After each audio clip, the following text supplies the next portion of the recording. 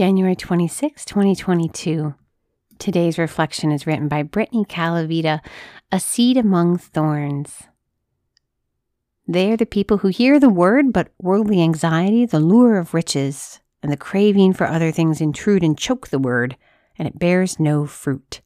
Mark 4:18-19.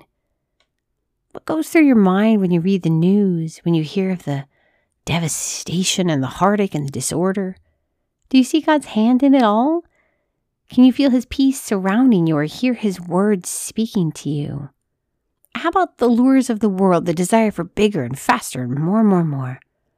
How does it feel when you've had your fill, when your paycheck can't make up for the debt to your name, or your relationships suffer because of the race you're trying so desperately to win? Do you feel God guiding you or see His hand in the stress and the fear and the worry this world so often leaves in its wake? I don't. I often get caught up in the worldly anxiety and lure of its riches. I am a seed among thorns, and though I so desperately try, I often bear no fruit. I wonder where you are, dear sister. Where do you run when the world offers its riches and sells you its fear?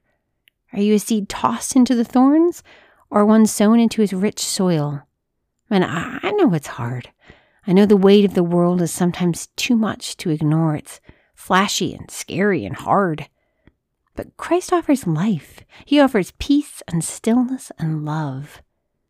So run to Him when the lures and the fear and stress of this world are too much for your tired heart. Rest in His word. He will bring you peace.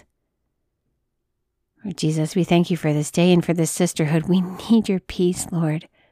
We thank You for it. We praise You in Your holy and precious name. Amen.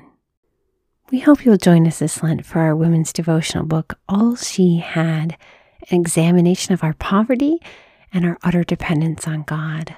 Find out more about this book and our children's product at blessedisshe.net/shop.